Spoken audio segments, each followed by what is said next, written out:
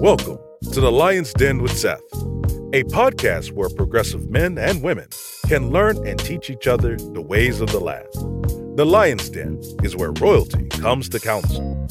Ladies and gentlemen, your host, Seth. And a lot of people miss that piece from the person on the front line, at the lowest level, all the way to the highest level. Everybody has the ability and has the responsibility, at least in our business, to be a leader. Whether if it's with their family, among their nuclear family, wife, children, or even just being a part of their bigger family with parents, brothers and sisters and whatnot. The other thing I want to talk about is to just lay some foundation is one of the things I talk about is there's three components of what we do as leaders, and that's responsibility, that's authority, and accountability. Those are components of being a leader and being responsible for whatever it may be career field wise. In addition to that, as leaders, we are caretakers. It's our job to take care of the people that we lead, airmen, civilian, whatever it is. If they're a part of your organization, your job is to also be a caretaker. And with that, that's where I want to go with this, is staying connected. Since COVID-19 has hit, we have changed the way we do business. Folks are teleworking, they're not coming into the office. A lot of folks, mission essential folks are coming into the office, but we're finding that more and more folks are working from home due to this crisis and pandemic. So one of the things we have done here at my wing, and to ensure that we take on that role as caretakers seriously, is to find creative ways to stay connected with our teams. And with that, when we say stay connected, everybody says social distancing. We have changed the vernacular to say physical distancing, but we want to stay socially connected. And how we do that is we use the platforms everybody else is using right now, Zoom, they're using Teams, Adobe Connect, Facebook, Instagram. There's so many platforms. So there's no excuse to lose connection with your people. Some of the things we do once a week or twice a week, actually, on my team is we have themed Zoom meetings. So we meet with everybody in the office. They come on Zoom and they're themed. So last week we had a motivational speaker that works over here at the leadership development course here at Maxwell come on and talk about ways to be effective and connect with folks while you're in this isolated period where folks are teleworking. And he made us draw out a triangle, and triangle had to do with things that you need to do, your to-do list. Who do you need to talk to get that thing done? And then what are you doing to stay connected with those individuals outside of the transaction of doing work? Because what we want to do is leave every conversation we have with folks, we want to leave that conversation and they feel empowered and they feel that they are valued to you, the organization, and whatever they do occupationally. So we had one of those, and then we had one where you just had to wear your favorite hat. And then when you got on, you wore your favorite hat. When it was your time to talk, you had to explain why it was your favorite hat and why it was dear to you. In addition to that, we did on Zoom, everybody did a background, and we had to explain why that background was our background. And the key here is we talk about work in different telecons and meetings or whatever, but in these Zoom meetings, the rule is we're not going to talk about work. We're going to talk about how everybody's doing, what's important to them.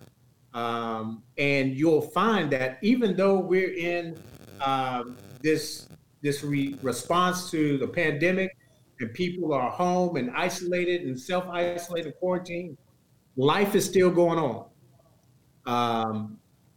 People are stressed because their kids at home and they got to be a school teacher, and there's homeschooling is rough on them.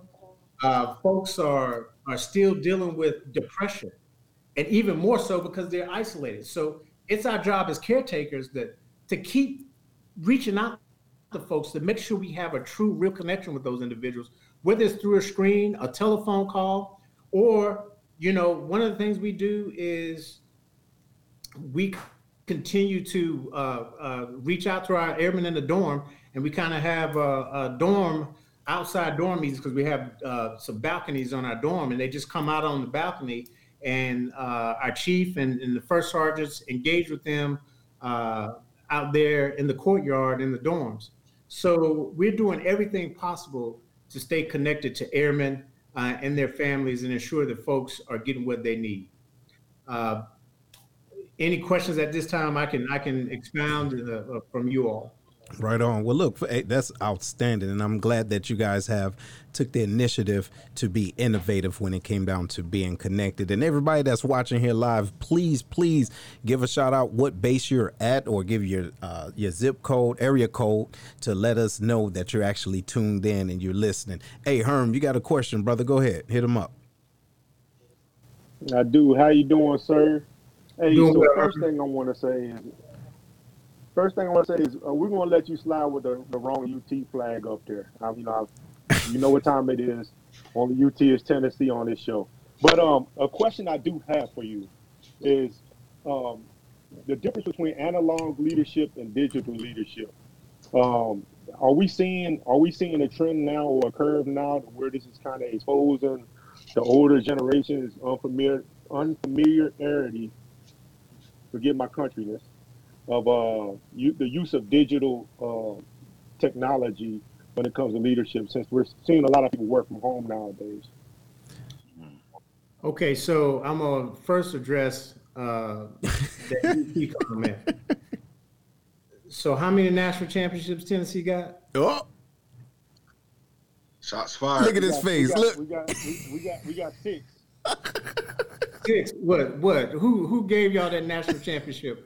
The Hoboken Times? I mean, come on, really? If Texas counted all the national championships, some Podunk newspaper gave them back in the 50s or whatever, we'd have 21. But bona fide national champions 5 times. Also, top winning record in college football in history. There's only, I think, 3 programs that have a better record than University of Texas. That would be USC, Notre Dame, and Alabama. Only 3. Could have sworn Michigan was, but it's okay. Michigan may, but I'm sure that might be it. Ohio State. Mm-hmm. But at the end of the day, Tennessee ain't in that conversation. Matter of fact, when's the last time Tennessee won the SEC East? And I'm gonna leave it there. Sir, can you answer my question, please? No, you see, look. Hey, you know what, sir? Hey, you know what? We're going to have you on, because ain't too many people that can shut him up. You get what I'm saying? And that did it. Look, I've had years of practice. Yeah, right. But yeah. So to his point, that makes sense. So with the analog and the digital, do you see individuals not just struggling, or are they using that as an excuse? So there is no excuse. I will say that. If you're a senior leader, you got enough folks around you that can work out your lack of ability to work digital equipment and whatnot. I will tell you, my sons keep me kind of, they're young men, 20, 23 and 24. They kind of keep me in on the Instagram and all that stuff. So I'm kind of familiar with it. But my boss, the wing commander here, he's not on social media, and this kind of was new to him. But we got him. We did some training. We did some OJT with him, and got him squared away. So it's not an excuse to not connect with. Matter of fact, we talked about this before we came on the show, is that actually being in this environment has given me more time and opportunity to reach out and connect with folks than when I'm in the office and you will find that when we come out of this and we get to the new abnormal, there's a lot of things we used to do that we won't do anymore. And platforms like this have shown us that it is possible to get productivity from folks if they're at home, if they're not in the office, and still get the mission done. So you're going to see some things here in the near future, but there are some leaders that will hang on to the analog way of leading, and because they're stuck in what is comfortable for them, and a lot of times, even leaders sometimes are not the best with change. And being able to deal with change, especially dynamic change, as this has shown us, we've had to be able to adapt to. And I see that. And from your point of view, do you think that it has, job security has anything to do with it? Because it requires a certain skill, not digitally analog, but now digitally, individuals have there's less amount of barriers to do the things that they need to do. You get what I mean? So, let's say I need to reach out to the wing commander. Obviously, I won't just hit him up on Facebook and say, hey, but there is an outlet there. And so from your point of view, do you think that this will minimize that job security, or would they just have to rearrange the way that they're thinking about how they're effective? So that's a very good question, and based on that question, I'm gonna have to say something real quick. I'm gonna have to give the caveat.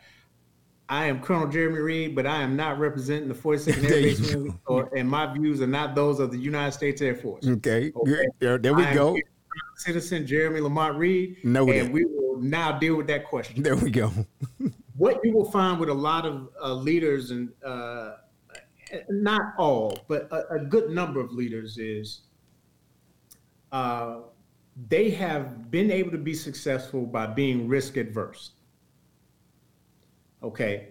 So when you have gone through your career and you have been successful as a model, being risk adverse, being a digital leader or using digital technology as a leader, as you say, breaking down those barriers, is one more area of risk, right?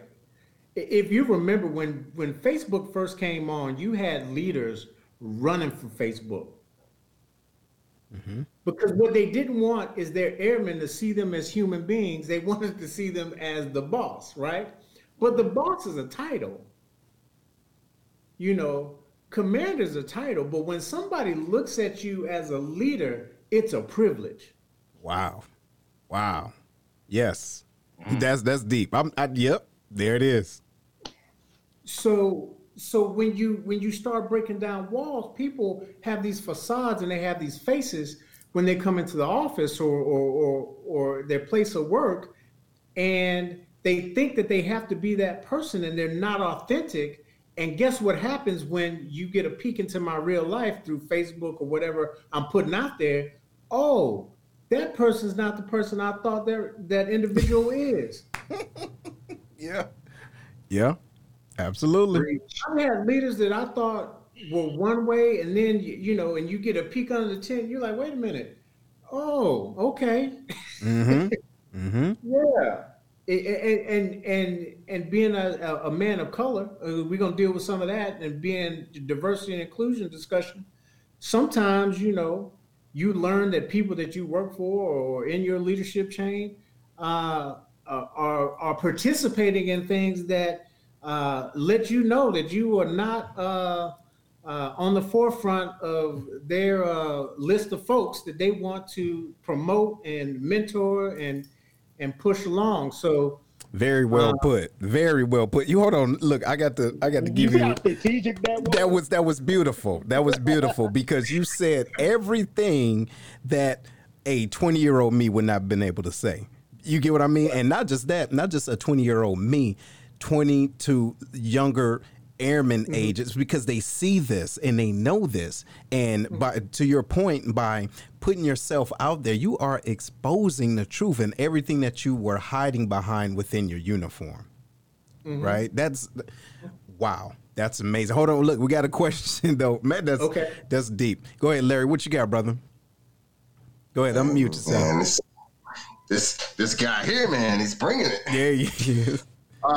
So I'm gonna stage my question like this, right? I'm a firm believer that everything happens for a reason, to include this COVID-19. I think this was a shock for the world to wake up and get out of our days that we're in, and for true leadership to really come to the forefront.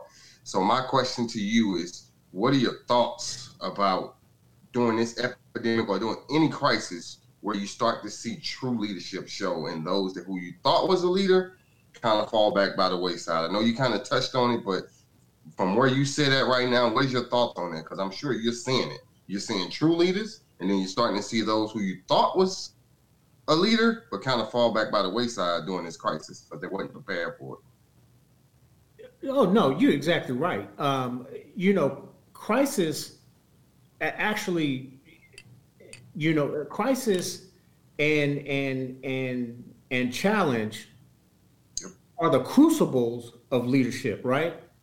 If I don't put you under some heat, if I don't put you under some pressure, I don't really know who you are in a challenging environment. I've had officers tell me this, but let me handle that, and then I'm gonna jump to something else. You will see who is true blue, a real leader, and who's not through this pandemic. Okay, and you will see the individuals who are not risk averse, who will make decisions, who will lead from a perspective of being a caretaker. And I'm gonna get to something real quick. Friend of mine, been in the news as of late. Okay, Captain Brett Crozier, the captain of the Theodore Roosevelt. Regardless of your politics or anything else, and I think the Navy actually have made a move to reinstate him after the investigation. I've had the chance of spending 6 weeks at Joint Forces College with him and JPME 2, Joint Professional Military Education 2. It's primarily how we establish how we do joint planning, the joint planning process of senior leaders. When I met Brett Crozier, the first thing I would tell anybody is phenomenal leader, connects with everybody. Okay, connects with everybody, and ain't no punk. Okay, so the decision he made was a risk, and he knew there were consequences, but he put his sailors in front of his occupational prestige, his possibility to be an admiral in the near future, because if you're a captain on a carrier, you're pretty much going to be an admiral. He put all that on the line to take care of sailors. That's a leader. Other folks would have made some different decisions. Not push to dock, not push to get people tested. And you see, he was proved right, because in the fact that there's over 700 people that came off of that boat that were positive. So outside of all that, that's a leadership.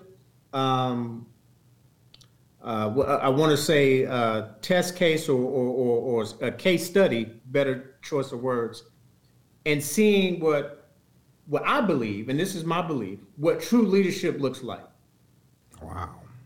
Wow, man. At the end of the day, here's what, and this is what I was going to get to, is when you're in the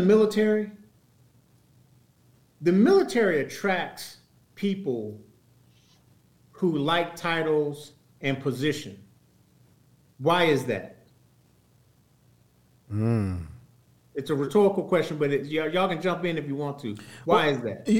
I think I think at some point, at some time, there may just be a little bit of insecurity.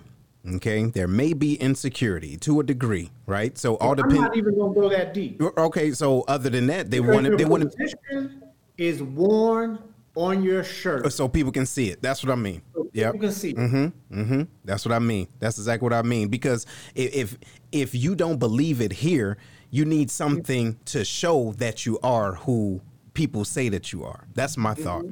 That's my thought. And then that becomes important for you, right? That becomes important for you, and then that is what your focus is, not your airmen, not an airman big A, not their families, not their health and safety. Your career becomes more important because you are defined by how far you get, right? I have to have this conversation with young officers all the time. They feel like they're a failure if they don't make colonel, right? And I say, hey, squadron commander, lieutenant colonel is a successful career, because here's the reality. It takes 100 second lieutenants to make one colonel. So when you make colonel, you're the 1%.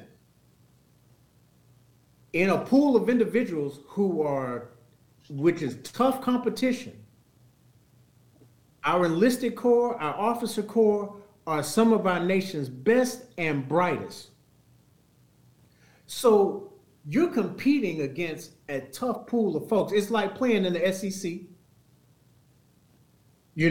Every week and every time you come out and put your efforts out there, you got somebody standing next to you that went to the Air Force Academy, Notre Dame, Yale, Harvard, Texas, Tennessee, Vanderbilt, all these places, right?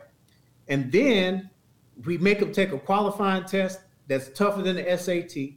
Then you got to be able to run 1.5 miles under 13 minutes. You got to be able to pee in a cup and it not come up hot. So there's a lot of gates to what we do, right? So it weeds a lot of folks out. So the people, when you get to the nitty gritty, you're dealing with the best of the best, the creme de la creme. And a lot of our young airmen don't realize that. Wow. You know what? And that's real. They've gone through just to get here, to qualify. But you know what, though, sir? And I want to get to Will's question, but it seemed as though the certain individuals in the military, we could say certain cultures as far as AFSCs, they want to exude humbleness in the individual. So I may come in after basic, after tech school or whatever, and I get to my job. Hey, I know my job. Oh, I'm ready, because obviously I need training, right? But I'm ready. I'm ready to give my all to the military. But when you have individuals that have certain dispositions for themselves, they're going to, they can push. No, well, you're not that great. Right. And then throughout that time, and then you get passed over, you get looked down upon. And then now you create a sense of unworthiness. Even no matter what the numbers say, because we know how elite the Air Force is to other armed forces, but within our own community, we don't get that same type of affirmation. But not just elite among the other armed services, elite in society as a whole. Yes. Okay. But you're right. But once again, it comes back to insecurity as leaders. I will use an example. There was a young man, y'all may know him, may not, that I met in Korea about 13, 14 years ago. He knew his job. Okay? But because he knew his job, he continuously was stunting. Okay? And that'd be Mr. Herman Brown. Look at him. Look at him. Let me tell you this. You talk about getting put under a fire. He did that to me, but I'm gonna let him go in.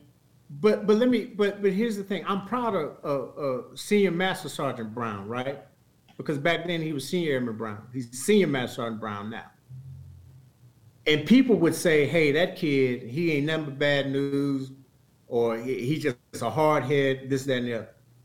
But that's because you could see he had talent and he had a way with people to be able to communicate and get things done. And it was a threat sometimes to them. And they were tech sergeants and master sergeants, right? So then they started picking on him. And I saw it. And I was like, hey, wait a minute. What you're doing is not fair to this young airman. And Herman will tell you, I called him on the carpet. Some folks actually wanted to physically fight me over it. Wow. Is word up? Wow. Hey, that's absolute fact. When he left, after he got through, mentoring us, I'm gonna say that he got through mentoring us. The tech sergeant was a little bit shaken up. The whole time that then Captain Reed was there, he was shook up and about to start crying. As soon as Captain Reed left, he was like, "Man, I just want to whoop his ass." I was like, "Hey, that's not the energy you gave off the whole time." He was there. You know what I mean? Like, yeah, you didn't get. But when you leave, I'll be talking again. Right. But here's the thing: it wasn't about me flexing as the officer, right? What I knew is I had an individual who was talented. And what you don't do, have y'all watched The Last Dance? Have y'all been watching that about the Bulls? Mm-hmm. And they were talking about Dennis Rodman. Right. And Chuck Daly says, you don't put a saddle on a Mustang. That's right. That's right.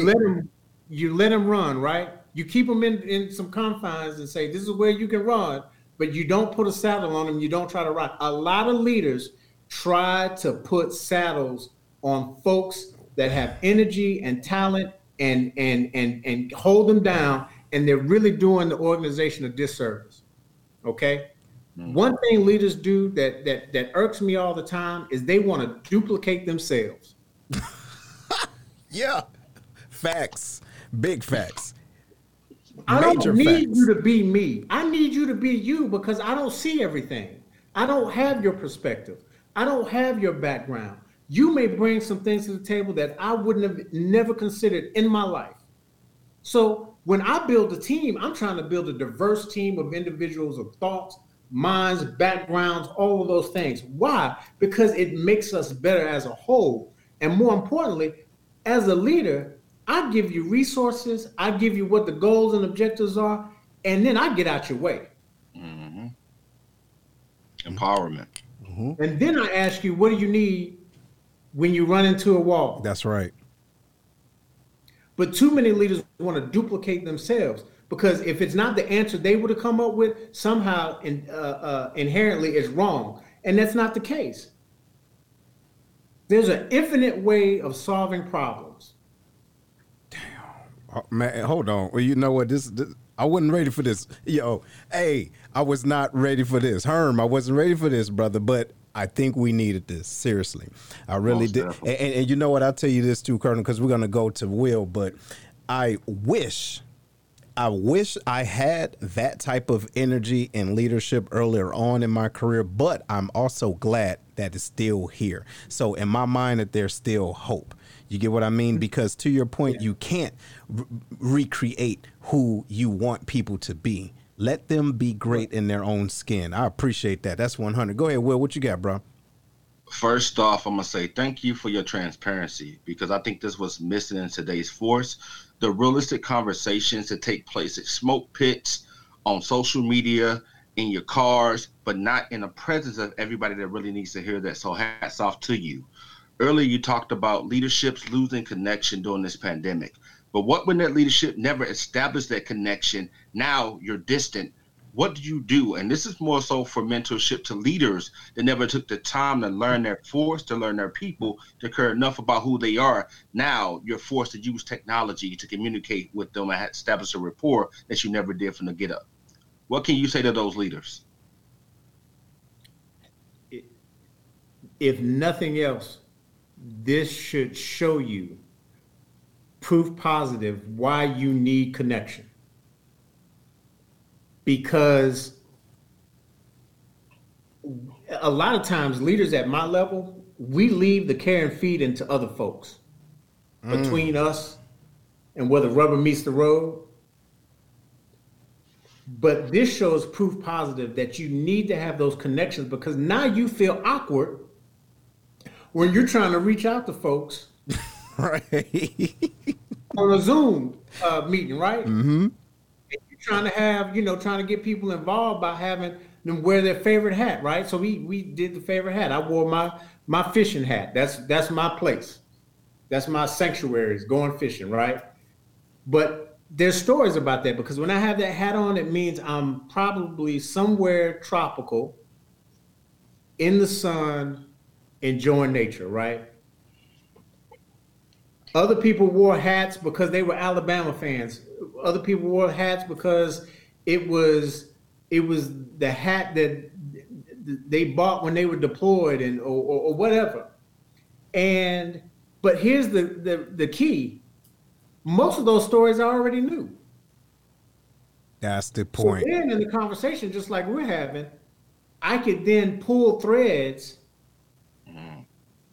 right, to further the conversation, that I may know someone else may be going through something personally, like a sick relative, or having ideations of suicide, that are on my team, because I know this is going on, but I could pull a thread, and it's not coming from me. It's somebody that may have gone through that or been close to a situation like that. I can pull that thread. And guess what I say? Oh, by the way, hey, everybody on this Zoom meeting, you all have each other's contact. If there's something that you want to talk about privately or whatever, please reach out to those individuals. They're willing to talk to you and help you out. That's simple. Wow. We need more leaders with your transparency and your direct approach to things that need to happen, especially as it relates to diversity. Because I think that as we discussed before, when people don't experience things for themselves, it's hard for them to fathom and understand how it impacts other people. So now you have a lot of individuals that are here now going through things, and they feel like they're by themselves because no one has tried to relate to how they receive information, nor how they learn. They just kind of throw the towel in on them and say, hey, you shouldn't be here. We're throwing away a valuable asset. So I'll tell you this. I'll just talk about me real quick, and then we'll kind of get to a diversity talk also. I'm probably built for this age, right? Because I grew up watching a lot of TV, and I got a boatload of degrees and whatnot, but I hate to read books. He do too. Her, look at her. yo, this dude. But notice I caveated that. Books. Now, I read what I have to read or I need to read, but I grew up watching TV, and I get more information from a great documentary. My wife thinks I'm the biggest nerd ever because I watch Earth, Blue Earth, space, all those things. And as a kid, that was my window to the world, was seeing it on TV. Now, what the Air Force has given me is the opportunity to go to those places, actually see it with my own eyes and put my feet on ground. But I will tell you, I read a lot of journals, I read a lot of magazines, but I like just getting into a book and reading a book. If it's not an autobiography or something along those lines, I'm not, and I don't like fiction, believe it or not. So, but usually I read autobiographies because I'm interested in what makes human beings tick. And everybody's different, right? But they get to success on different paths. But what you learn is they have common threads. Yes. And that is, believe it or not, the ability to connect with people. Wow. You know what? It's so simple. It's that simple. And not just being able to connect with people, just having the will to want to. Right. And I really do believe this removes that barrier. This truly removes that barrier, because we need to check on our people. So how are you checking on your people? Seriously, you can't use that same excuse anymore. I don't have time. You got all the real time in the world. And unless you just so ate up, when you're on the Zoom meeting and you're teleworking, the uniform's not on. That's why I mentioned it earlier. So it's not Colonel Reed. You don't see the eagle. You don't see the chief with all those chevrons. You see the individual, and it's in a different context. Yeah. So like you said, it takes barriers down. Yes. Yes. It's kind of like a deployment. It's kind of like a deployment. You know, when you're going through something with your team, it's like, man, you know, you guys go to chow together, right? You start asking each other about your family because you're going through the same experience together. This, to certain individuals, can be very traumatic. And the main thing that I believe we need is humility. Okay, within that connectivity, connectiveness, but be human. Like, hey, I'm feeling this too. I may not understand from your optics, but I'm feeling it as well, right? So, but hey, so we got another question. Herm, go ahead. What you got, bro? So, sir, we about to hit on another historic milestone in the Air Force with the General Brown nomination. And being a black officer yourself, I just want to know what your personal thoughts are about that now. I am uber proud. I've had an opportunity to be in the room with General Brown a number of times, and he is going to blow your mind at how good he is. Okay. And the key to this conversation is that although he is now the Chief of Staff of the Air Force, our work is not done, because folks will say, well, you've had a black chief. So what else would you guys want? Right. Like it's a handout. I'm sorry. Go ahead. To your point. Go ahead. So it's not over. The maturation is not over. There needs to the key is when we really get to the point where diversity and inclusion is not an issue, is when you have a black chief and nobody talks about it being the black chief. That's it right there. Where it happens so often and commonplace that it's not a novelty, or people are like, oh, what do we expect from this chief? I've been doing this for almost 23 years now, right? And we've had chief after chief after chief, and there's some angst about how they're going to handle business, but for the most part, I see there's a lot of anxiety and anxious energy in the Air Force after the announcement, and saying, "Oh, how is this gonna work out?" Well, let me tell you, it's going to work out well. Period. Because he is a phenomenal leader. There you go. Right on. And has all the credibility in the world across the joint force. So I think and just level-headed decision making. Not that that any other chiefs before him weren't.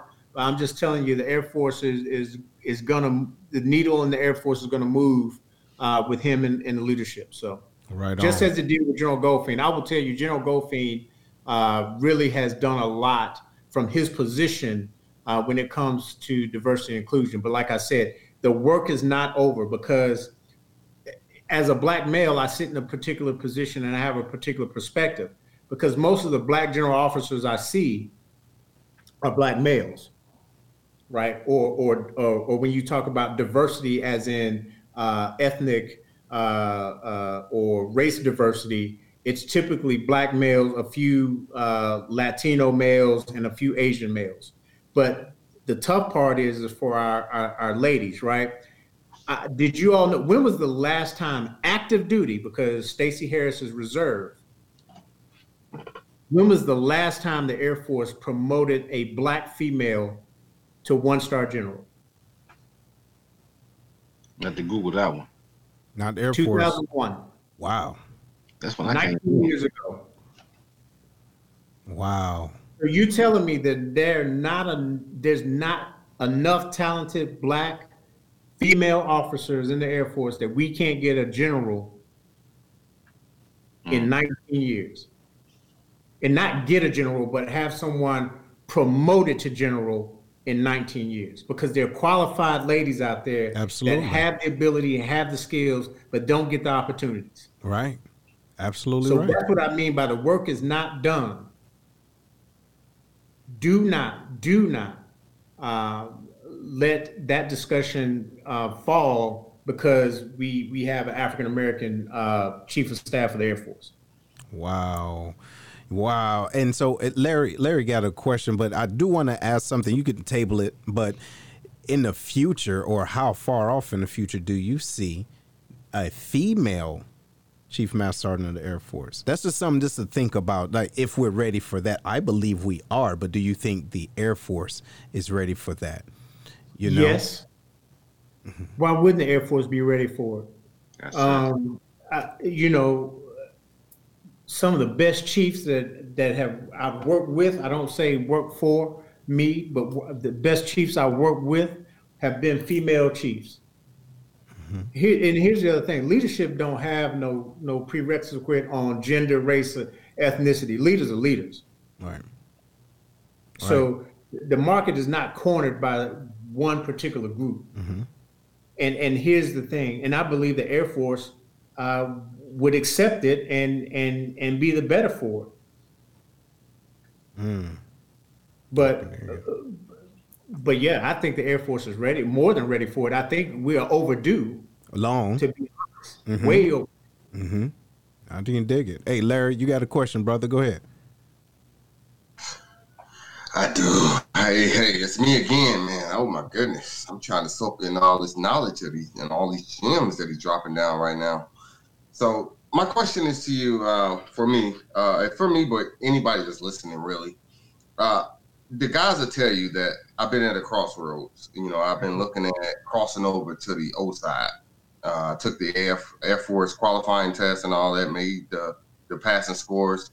But my biggest hiccup was I didn't know what the LIMFACs was as far as me mentoring and still connecting with the young airmen because of all the fraternization, all that, you know, the different UMCJ rules that go in there. So for you, as speaking from an officer that's only done officer and the entire time he's been in the military, what do you say to those that out there that are kind of hesitant as far as being able to go from the enlisted to the officer, but still want to keep that connection with the enlisted, especially the young airman side of the house? What is your thoughts on that? So this is how I did it. I made sure I was in their space.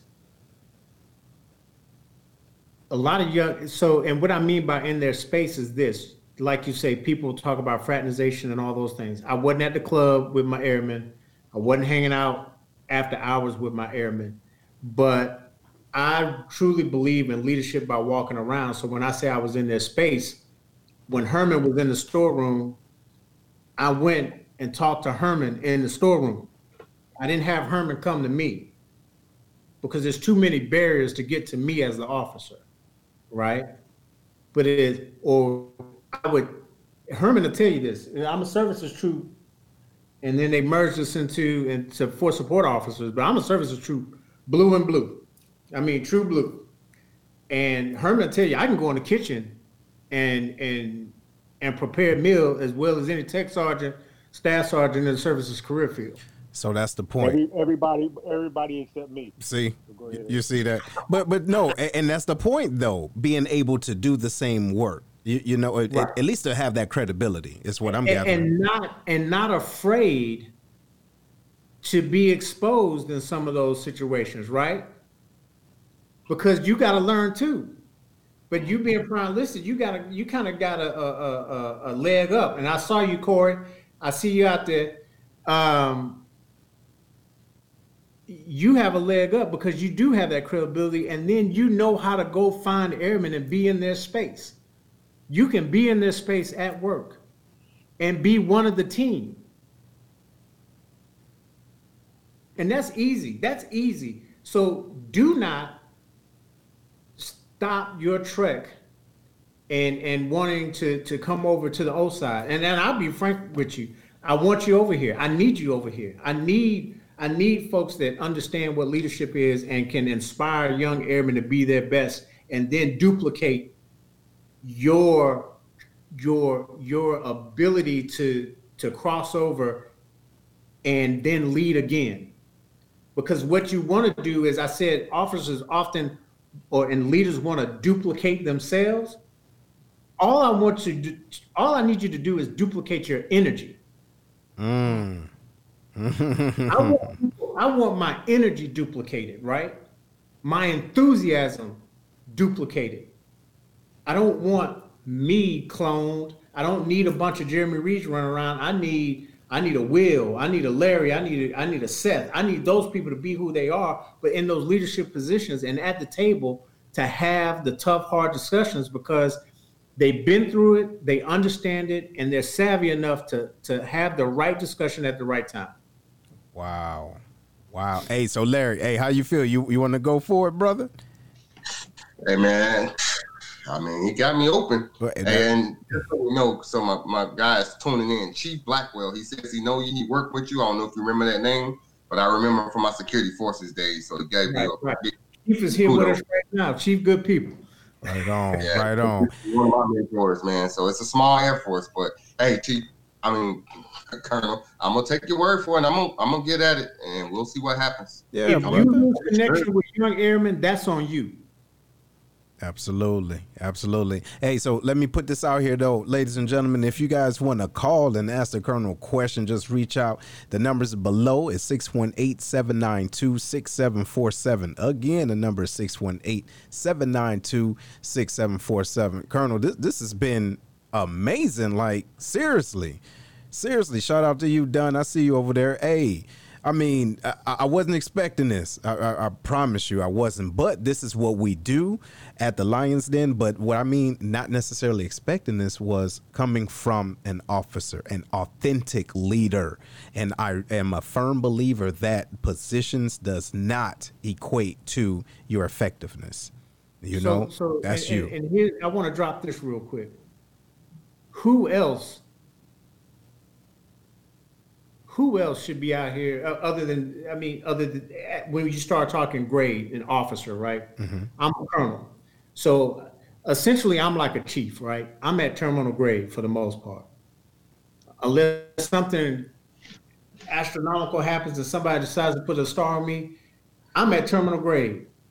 What they gonna do? I'm a made man, and like in the mafia, what are they gonna do? They gonna make me retire? Okay. So I'm in a position to speak truth because, I'm as General Cotton and I talk about all the time, we circle in the drain, right? All right. We're about out of here. So I have the freedom to speak my mind in a lot of ways because at the end of the day, I'm almost out of here.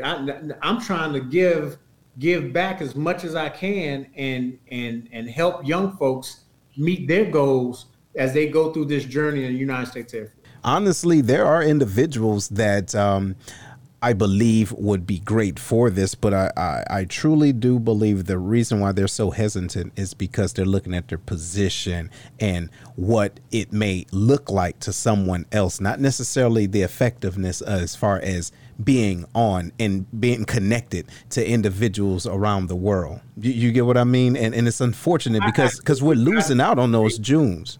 Yeah, I disagree. I think it has more to do with people having delusions of grandeur and thinking they're going to be a general officer. So they're not like that for real. Tell the truth on that. Yeah. No. So a lot of people don't even know what it takes to be a general officer and what you have to do to be a general officer. And they're nowhere close to having the qualifications to be a general officer, but they think they're in the game. We kind of talked about privilege earlier, and that's part of the privilege. And then when you break it down to them and you say, hey, dude, you're not going to be no general, they feel some kind of way. And it's an emotional event for these folks. It is a significant emotional event for folks when they find out that they no longer have legs, because you got to think about it. When you're a colonel, you top 1%.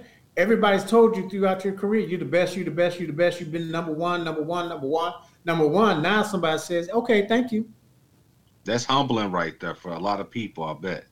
It breaks their heart. It's a significant emotional event. And how I know that is I used to work at the Colonels Group, and I was the force management and policy guy. So when we did SERVs, we did force management programs, I was the guy on the phone talking to colonels about what their future looked like. And a lot of times, general officers don't give them the real because I think they feel like the folks are going to shut down if they feel like they no longer have a carrot to go after.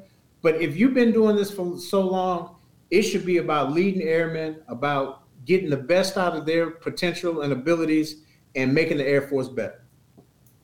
Period. Dot.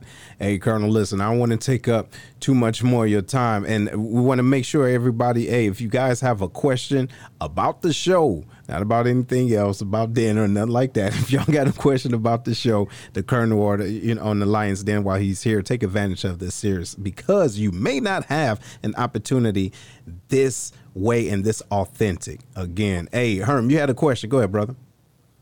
I do. So, you know this as well, Seth, because you were services as well, right? So you'll understand what I'm about to ask.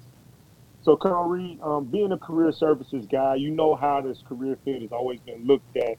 You know what I'm saying? Bottom of the totem pole, lower end, stuff like that. Low ass score. You heard it all. What did you do? What was your mentality to keep those airmen motivated? And was the same energy needed to keep the officers motivated to perform their best inside this career field? Okay, so I'll handle the officer piece first. At times, yes, it depended on the officer and what they wanted to do in their Air Force career. But people, I'll tell you a quick story. How much time do I have, Seth? Because I told you, y'all got me as long as you need me. Go ahead, speak it. You got it. Go ahead. So when I was going through the process, I went through OTS. So I didn't go through ROTC or the Air Force Academy. I went through OTS. And in that process, you had to go interview with the regional commander of the recruiting division. And she was a personnelist, obviously. And then I had on my dream sheet, I originally was trying to be a pilot, right? But they gave me an eye exam, and that 20/40 didn't work out. So they said, hey, and the other part of it is I had a family to feed. So I was trying to get in the Air Force as fast as possible. And they said, well, they need services officers and logistics officers at that particular point in time. And I said, well, I'll be a services officer. So I go interview with the lieutenant colonel, and she said, oh, services. It was on my dream sheet. She was like, they don't get promoted out of there. You're gonna, and it was a sister. It was an African-American lieutenant colonel. She told me, she said, you don't want to do services. You're not going to get promoted out of there. And lo and behold, I go to OTS and I get my career field and I get my dream sheet, and not only did I get services, they sent me to Minot. What? Ugh. Wait a minute. That's like a double whammy. What? But you say that. But let me tell you, if you've got any young officers out there on here or enlisted folks that can mentor, senior NCOs that are mentoring young officers, the best thing that ever happened to me was going to Minot. Best thing happened. Why? Nobody wants to go up there. It's easy to shine. Mm-hmm. So I go up there. I'm a second lieutenant. By the time I leave at the end of the 2 years I was up there, I was the CGO of the year in the services career field for ACC. Wow. See there? Second lieutenant. Wow. Okay. That's grind right there. So if I had gone to Langley, if I had gone to Scott or somewhere like that, I would have been pushed down, not given very many opportunities. But at Minot, because wasn't folks volunteering to go to Minot, wasn't folks trying to be overages at Minot, I had an opportunity to shine and get opportunity also. Because a lot of what we do in our careers is about opportunity.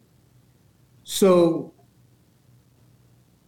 but it's about blooming where you're planted from a career field perspective. Because everybody gets caught up in the job. But when you're an officer in the Air Force, your number one competency is being a leader. Mm-hmm. And we tell young officers the wrong thing a lot of times. We say, go learn your job, be the best technician you can be. At the end of the day, really all I need to know is have some credibility amongst the airmen and be able to call the bullshit flag when somebody's trying to job me, right? Right. That's all I need. as an officer, my job is to lead airmen in chaos.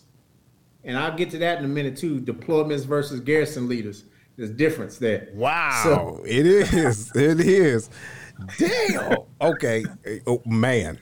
Go ahead. So back to the enlisted folks and keeping them motivated. What you got to do is show them their worth. And I used to, and Herm set this question up because I used to say this all the time. Anytime we have commanders calls or we have gatherings and we were talking about what we did as a career field, I've asked my airmen all the time, have you ever deployed anywhere where the airmen, the pilots landed and they didn't have a place to lay their head and eat a hot meal, go to a fitness center and have rec programs?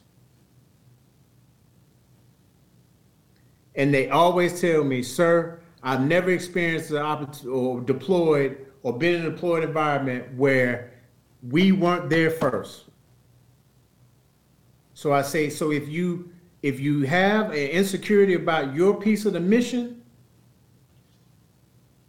let us remove ourselves and see if they're going to ask for us or not. And let me tell you, 100% of the time, folks are trying to find services in a deployed location. So you have value and worth in what you do. Mm-hmm.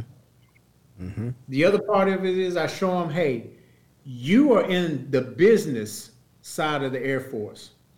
Out of all the career fields, you are learning to run businesses and operations if you look at it that way. If you look at yourself as just being on the grill, well, that's what you are, on the grill.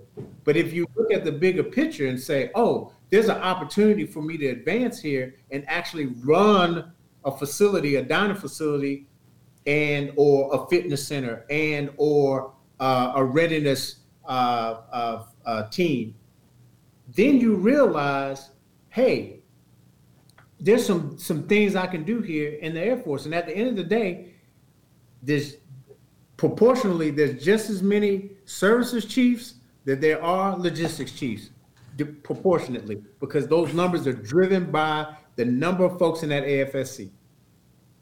Wow, that's official. That's official. Man, hey, so look, ladies and gentlemen, this is your time. We're getting ready to end it on off. But, hey, again, on behalf of the Lions Den and the crew, I want to say thank you. Thank you. This has been so real. So real. And, boy, hey, listen, you know what? You said some things, brother. Hold on. Let me gather my thoughts. You said some things that individuals, I'm sure, always wanted to not just say, but also to hear, if that makes sense. Always wanted to hear, because it's that level of transparency that's buried under politics, and socialisms and different types of isms. So I do thank you for that. I do thank you for that. Got a question, last question. Do you mind doing a part 2 to this, brother? Yes, I am. I will be honored to be back on the Lions Den. Anytime you guys need me, let me know. And we'll move it from the Wednesday, do a Sunday show, so I can be a part of just the whole conversation outside of just COVID-19. Yes. I love talking about leadership. I love talking about Air Force and airmen. But I'm multi-dimensional, so I can talk about a lot of things, as you probably can tell. Right. I have to get Herman straight on some things every once in a while. Like, I know, and I'm gonna let y'all go, but I gotta say something real quick, because I'm on my campaign right now, because everybody's on this Jordan thing. But Jordan, yes, is one of the greatest basketball players of all time. One of them. Mm-hmm. Go check the stats. Go check the shit. Hold on. Who we about to say? There you go. Kareem Abdul-Jabbar. Lord have mercy, Joe. Bruh. What are you doing? If you on a playground and you got one pick on a playground and you got to pick teams, who you picking first? The 6'6" guy? LeBron James. Oh my God, man! I can't believe we just went there. That's all I gotta say. Okay, all right. You got the point. You got your point. Goodness, man, how you pull that out your pocket? I would never. But long story short, guys, I thank you so much. This is an awesome opportunity to talk to folks. Hopefully we can continue to help the Lions Den grow and get more folks out here. Knowledge is king. And I appreciate the opportunity, like I said, and you guys, I'm open to come on. I feel like I'm in great company. Y'all had Chief Right On, who I've had an opportunity to meet. I don't know if Chief Todd Simmons got on or not. Yeah, he was on an advert for him. Mm-hmm. Great human being, great man, great story. Mm-hmm. When he tells his story, man, he said it at we had a resiliency event at one of our commanders' call, and he came and spoke to our wing when he was over at Air University, and he literally, I cried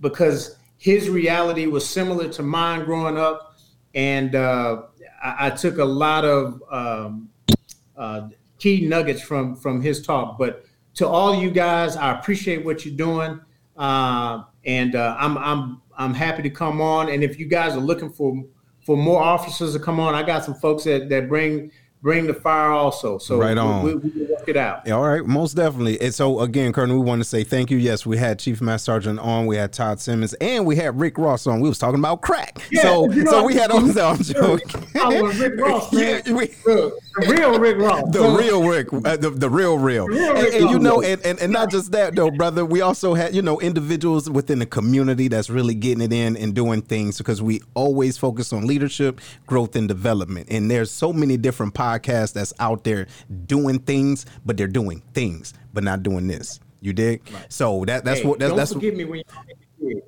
Don't forgive me when you know what, brother. Right? You know the funny part is we feel like we're already there, so you're welcome. You see, we're already there. Hey, so everybody that's watching live, I want to thank y'all for tuning in on behalf of the Lions Den. We thank y'all. We love y'all. Hey, everybody on this side, y'all stay on. But thank y'all for being on, and we will see y'all Sunday. Don't forget, share when y'all see the post and the advertisement. Make sure y'all share, because it's going to be live. All right, and we'll see you soon.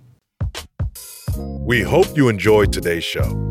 Make sure to listen to the show on Google Podcasts, Spotify, Breaker, and Radio Public, where you can subscribe, or via RSS, so you'll never miss a show.